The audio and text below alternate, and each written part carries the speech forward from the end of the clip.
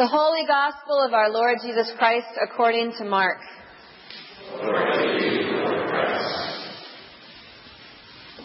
John said to him, "Teacher, we saw someone casting out demons in your name, and we tried to stop him, because he was not following us."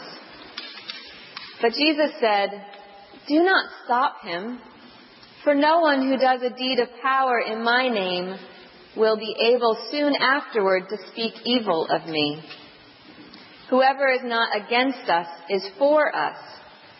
For truly I tell you, whoever gives you a cup of water to drink because you bear the name of Christ will by no means lose the reward. If any of you put a stumbling block before one of these little ones who believe in me, it would be better for you if a great millstone were hung around your neck and you were thrown into the sea. If your hand causes you to stumble, cut it off. It is better for you to enter life maimed than to have two hands and to go to hell, to the unquenchable fire. And if your foot causes you to stumble, cut it off. It is better for you to enter life lame than to have 2 feet and to be thrown into hell. And if your eye causes you to stumble, tear it out. It is better for you to enter the kingdom of God with 1 eye than to have 2 eyes and to be thrown into hell, where their worm never dies and the fire is never quenched. For everyone will be salted with fire. Salt is good, but if salt has lost its saltiness, how can you season it? Have salt in yourselves, and be at peace with one another." The Gospel of the Lord. Praise to you, Lord Christ. Let us pray. O gracious and loving God, our Father, we're so grateful for this moment. We ask, Lord God, in the words of my friend Father Nick, that your word only be spoken and that your word only be heard. We love you, God, but we love you because you first loved us. We give you thanks for your mercy, your kindness, and your grace. It is in the name of our Lord and Savior Christ that we pray. And we as one heart, with one mind, say together, Amen. Good morning. I cannot express to you how nervous I am. And so if you see me fumbling around, it is because I am trying to get myself and my thoughts together. I do want to say first, before I get started, giving honor to God and to Father Tony, his great kindness for inviting me back. It is good to be back. And I've decided that there must be something in the water here because everyone looks the same. And I don't know. I'm about 10 or 15 pounds heavier. You know, I got this white stuff. It's actually paint. I forgot to wash it out. In my beard. But everyone here looks the same.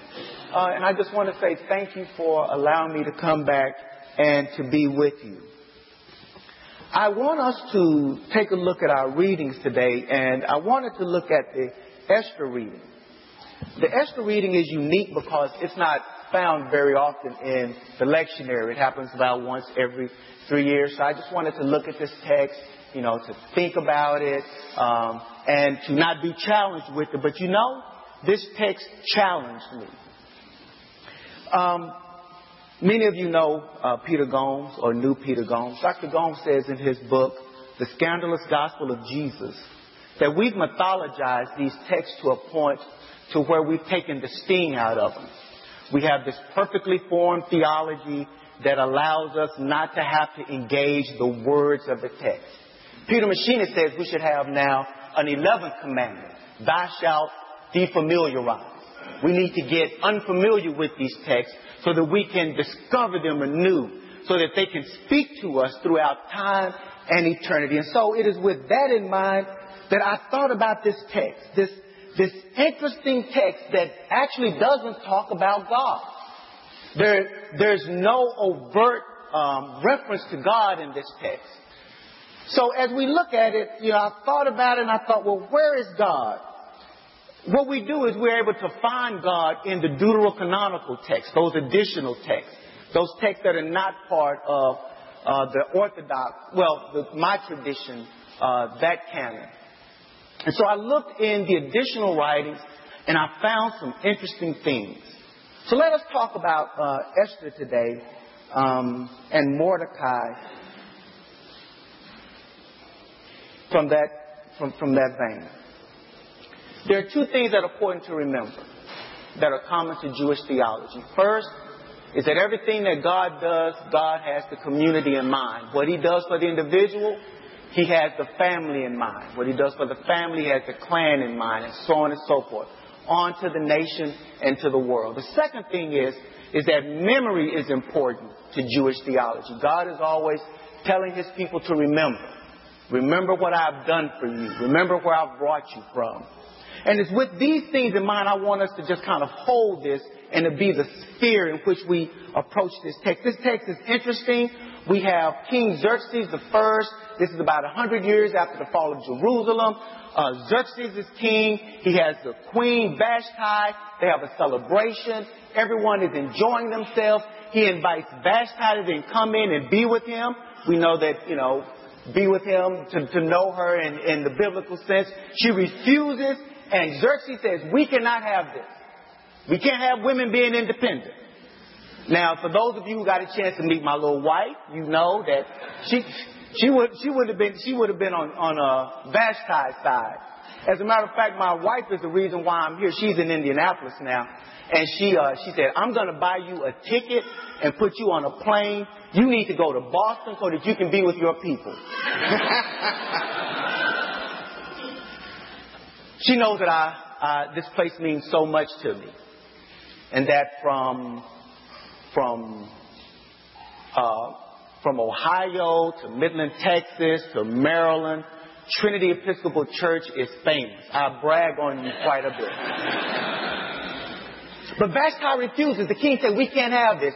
So he says, I've got to get me another wife, a wife that is going to show, how a wife should be. So he has essentially a beauty contest. Mordecai, Esther's cousin, says, you should enter into the beauty contest. You're a beautiful woman. You might win, right? No one really knows what this is all about. We have no overt reference to God's will in this or God's providence.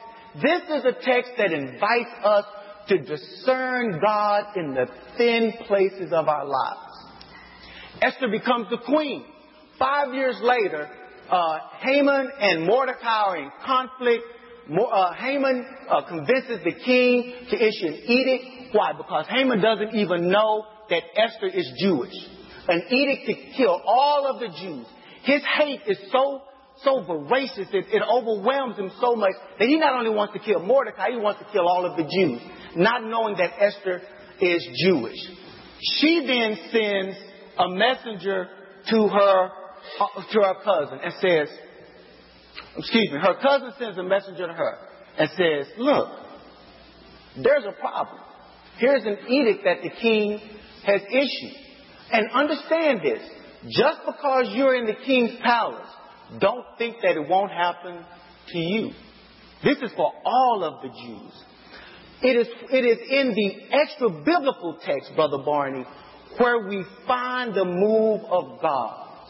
We're able to see the addition 13 in chapters 13 and 14 to see the move of God. We have the prayer of Mordecai. Mordecai says, you are the God of the universe. We know that you not only can, but we know that you will. But it is also in Esther's prayer that actually binds all of our readings together, because Esther does something special. Esther takes ashes and puts them on her head. She actually, and because I'm a Baptist, we have to read the text, so I'm going to use a word, I hope it's not offensive, but she actually takes dung and wipes it on her face. She's showing outwardly the suffering that is taking place in her. She tells God, I did not want to be the queen. I did not ask you to put me in this position. I abhor my place. I do not want this uncircumcised man touching me, because we know that the Jews were circumcised, and I do not want to eat his unkosher food. I've been suffering with this for 5 years. 5 years. How many of us find ourselves in a place that may be uncomfortable? It may even be distasteful. And we are trying to discern the move of God. Where are you, God, in this? I think we all can identify with that challenge. And that is the challenge that Esther finds herself in. She says something at the end of 14 of the C edition that is very important. She says, I am going to go and talk to the king. I don't know what's going to happen. I ask you to give me eloquence of speech and to take the fear out of my heart. You know, suffering does something very important to us as humans. Immanuel Kant says that suffering is the single unique human experience that results in virtue. I believe Paul put it like this, that we rejoice in our suffering because suffering brings patience, and patience perseverance, and perseverance character, and character promises that we will not be, and character hope, and hope promises that we will not be disappointed, because through it the love of God is shed abroad in our hearts. It is the love that I received here at Trinity Episcopal Church, a community loving someone. We don't know what love does to a person, do we? We don't know how it can transform someone's life. And that's what I received here, and that's what my wife sent me back for. I know that this is a tough text, because I'm talking about suffering. No one wants to suffer. We don't want to suffer, and we don't want our children to suffer. We don't even want to use that word, do we, Brother Barney? But it is central to our Christian theology. It is how we are able to truly discern the presence of God in our lives, to know that God really comes to us as Emmanuel, the God with us in the boat. He too is getting wet. He too hears the thunder. He too sees the lightning. He too is tossed to and fro. Yet He is with us. And it is in this that Esther's heart is encouraged. For in chapter 4 she says, if I must go and perish, I will perish. Because what has happened to me has transformed me. It has encouraged me. It has strengthened me. And yes, it has even wiped the fear from my heart. I had the opportunity last night to speak with a woman from Long Island, Janet from Long Island. We were talking at the hotel, and Janet was smoking a cigarette, and I was just sitting there talking to her. She told me about the 50 operations that she's had on her leg. She told me about the numerous losses that she's had.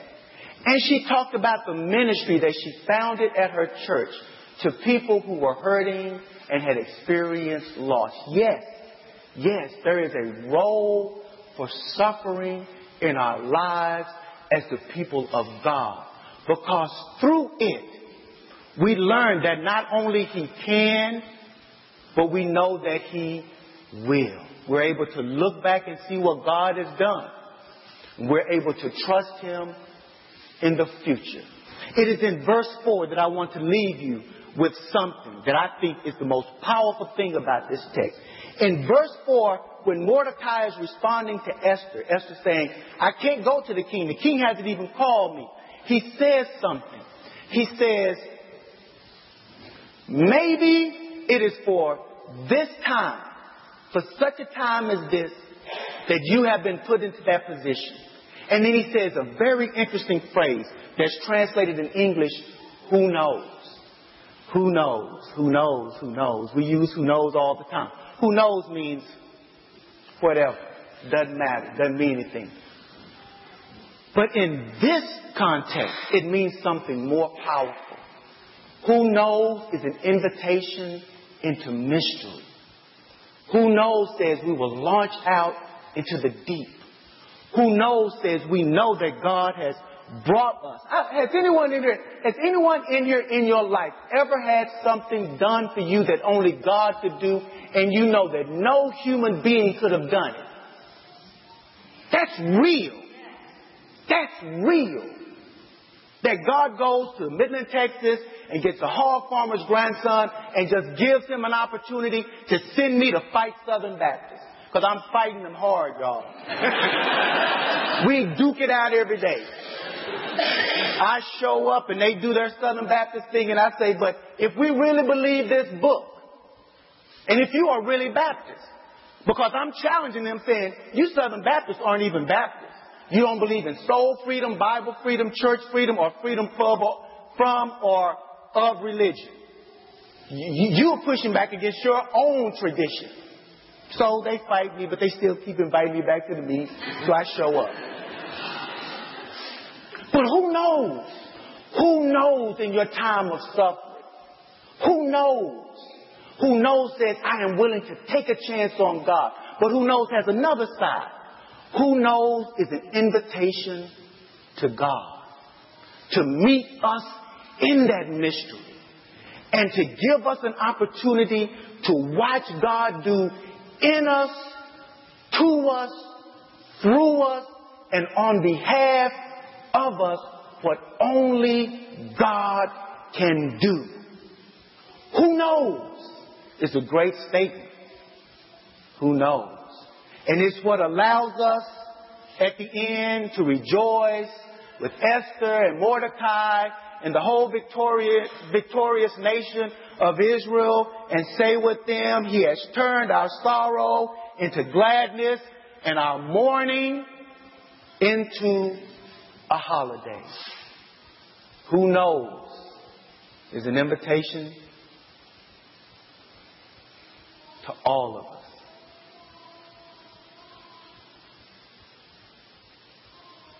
Blessings and peace to each of you. Thank you so much for your kindness.